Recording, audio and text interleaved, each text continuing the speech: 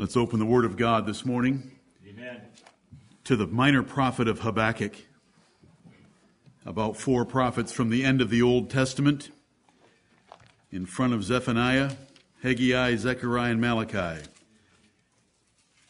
The prophet Habakkuk. The burden that Habakkuk had was the judgment of Israel by the Chaldeans or the Babylonians. In the first chapter, he complains that that wasn't very fair, because though Israel had been bad, they weren't as bad as the Babylonians, so how could God use the Babylonians to spank them when the Babylonians were worse? And the Lord explains in chapter 2, don't worry, I have plans for Babylon as well. And then in chapter 3, he has a prayer, and he turns it into a song, and I want the last three verses for your learning. If you want something to do at home that could be profitable, there are 3 sermons on the website taken from the 3 chapters of Habakkuk. I want to read the last 4 verses here, because the prophet returns to the warning of the terrible judgment that is coming, and he makes reference to it in the 16th verse that I'm going to read. And then he says, although all that bad stuff happens, the Lord is my strength, and I'm going to rejoice and dance. Right. And he concludes his prophecy. Verse 16. When I heard, this is Habakkuk hearing about the judgment of God on Israel. When I heard, my belly trembled. My lips quivered at the voice. Rottenness entered into my bones, and I trembled in myself, that I might rest in the day of trouble. When he cometh up unto the people, he will invade them with his troops. Although the fig tree shall not blossom, neither shall fruit be in the vines, the labor of the olive shall fail, and the fields shall yield no meat, the flock shall be cut off from the fold, and there shall be no herd in the stalls. Yet I will rejoice in the Lord. Amen. I will joy in the God of my salvation. The Lord God is my strength, and he will make my feet like hinds' feet, and he will make me to walk upon mine high places. To the chief singer on my stringed instruments. Amen and amen. Amen. This is the word of the Lord from the prophet Habakkuk. In the 16th verse, he is recalling what he has heard about the coming judgment on Israel, and it's bad. You all have afflictions coming in your life, and some of them will be bad. The prophet here shows one side of his nature, and it's a part of his nature that we all have, and that is to dread bad, negative, painful events in our lives. So he says, when I heard, my belly trembled. You know, when you feel it in your guts, that it's going to be painful and hard and difficult, and you're scared in your guts. It's called your bosom and your bowels in the Bible.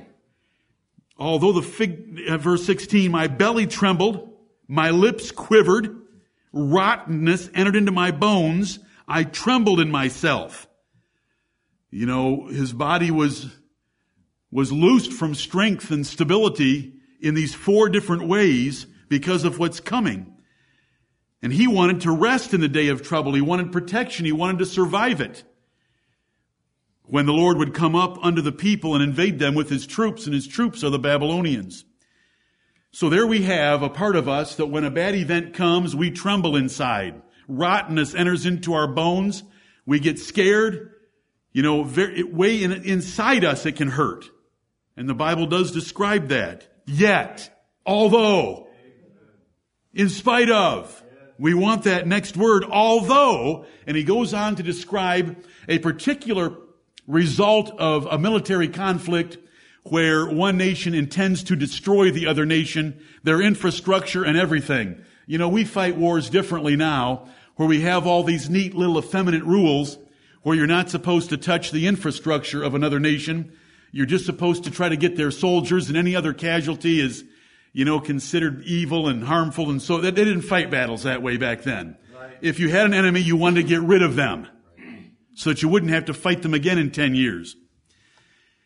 Nevertheless, this is total economic destruction, as I have taught you previously. Verse 17, there are 6 descriptive clauses here of describing economic ruin. The fig tree shall not blossom. There'll be, that's the figs. No fruit in the vines. All your vineyards and your wine and your grapes are gone. The labor of the olive shall fail. You're not getting olives or olive oil. The fields shall yield no meat, whatever you plant there, barley, rye, wheat, or corn, it's not going to yield. The flock's going to be cut off from the fold, and there's no herd in the stalls. That is a terrible economic description of someone in an agrarian society in serious, serious trouble. Right.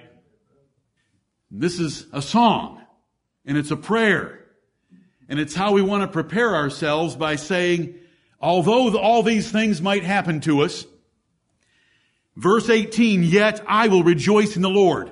In spite of those 6 things, I will rejoice in the Lord. Philippians chapter 4 and verse 4 tells us to rejoice in the Lord always. And again I say, rejoice. Amen. It doesn't say just to rejoice when things are going well. It says rejoice in the Lord always, because He hasn't changed. Right. His word hasn't changed. Your future hasn't changed. And yet we look at these storm clouds around us, like Peter did when he was walking on the water, and we tend to think that there's been a change, but there hasn't been. It's just these little speed bumps, these little hangnails, these little issues that pop up, and we should be able to overlook them. These 6 things in verse 17 are not speed bumps, and they're not hangnails, and they're intended to be perceived as total economic failure, financial collapse. Yet I will rejoice in the Lord.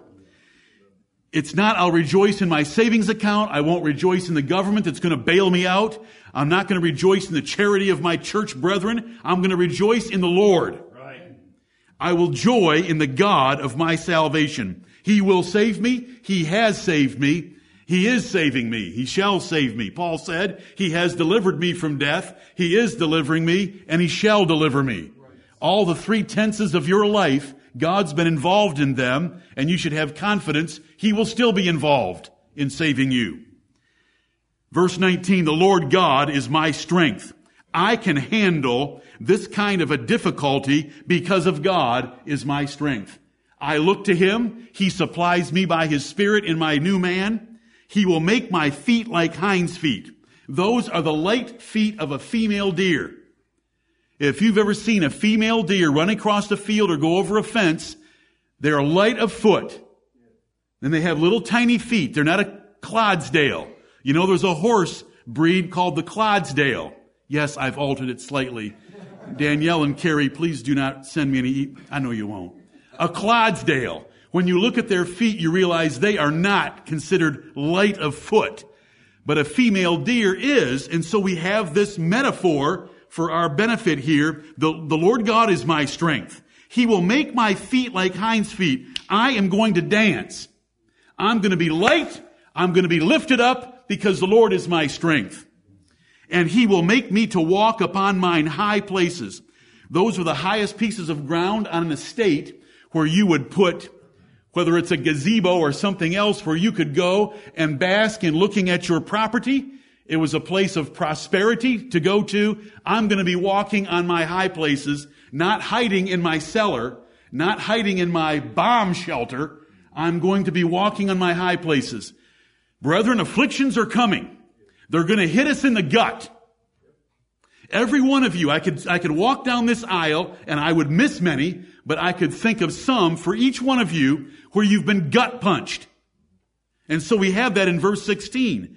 But although some bad things come, we can still rejoice in the God of our salvation, right, as verse 18 tells us, and we can still dance, and He is our strength, and He'll put us back in our high places.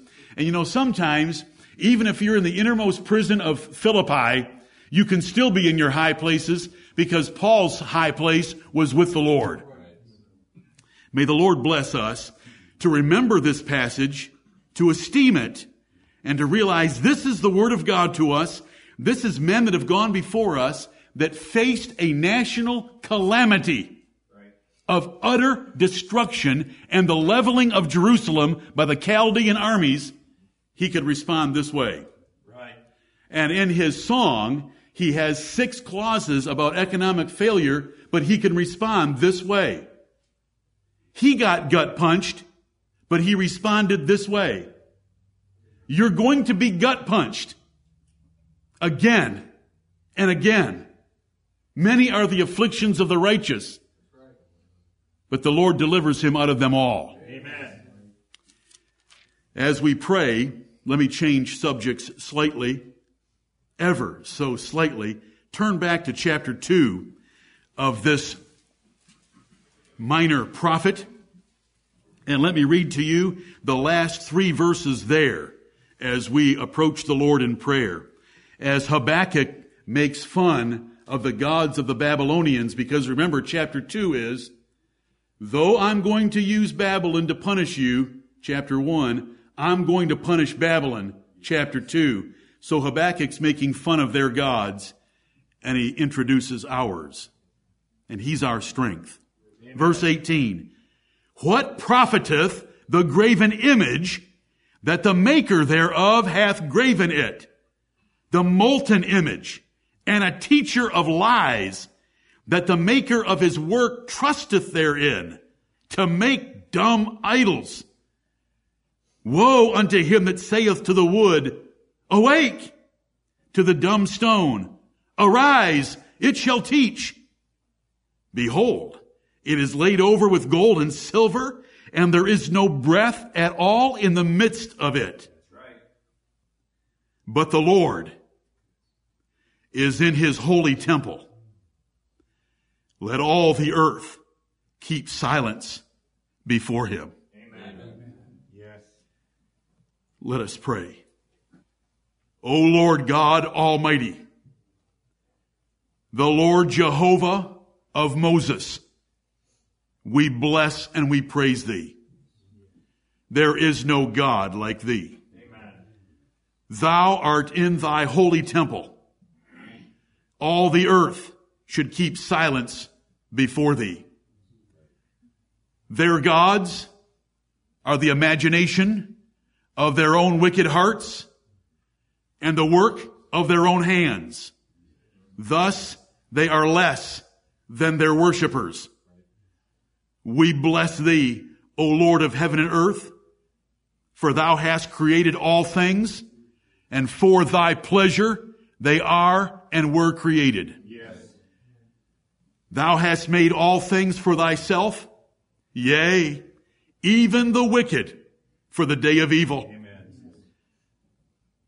Blessed God, we worship thee and we thank thee that thou hast revealed thyself to us.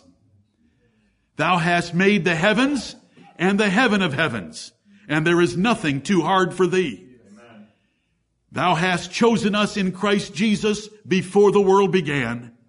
In the fullness of time, you sent him to die for us. Once we had being, you regenerated us by the power of the Holy Ghost.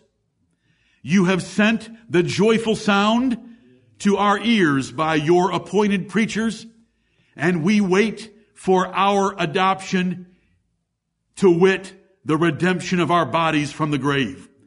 We bless thee, Holy Father, for having saved us in a 5-fold salvation, yes. And we give all the honor and the glory unto thee, to whom it belongs. Heavenly Father, we thank thee that thou hast given us existence that we might know thee.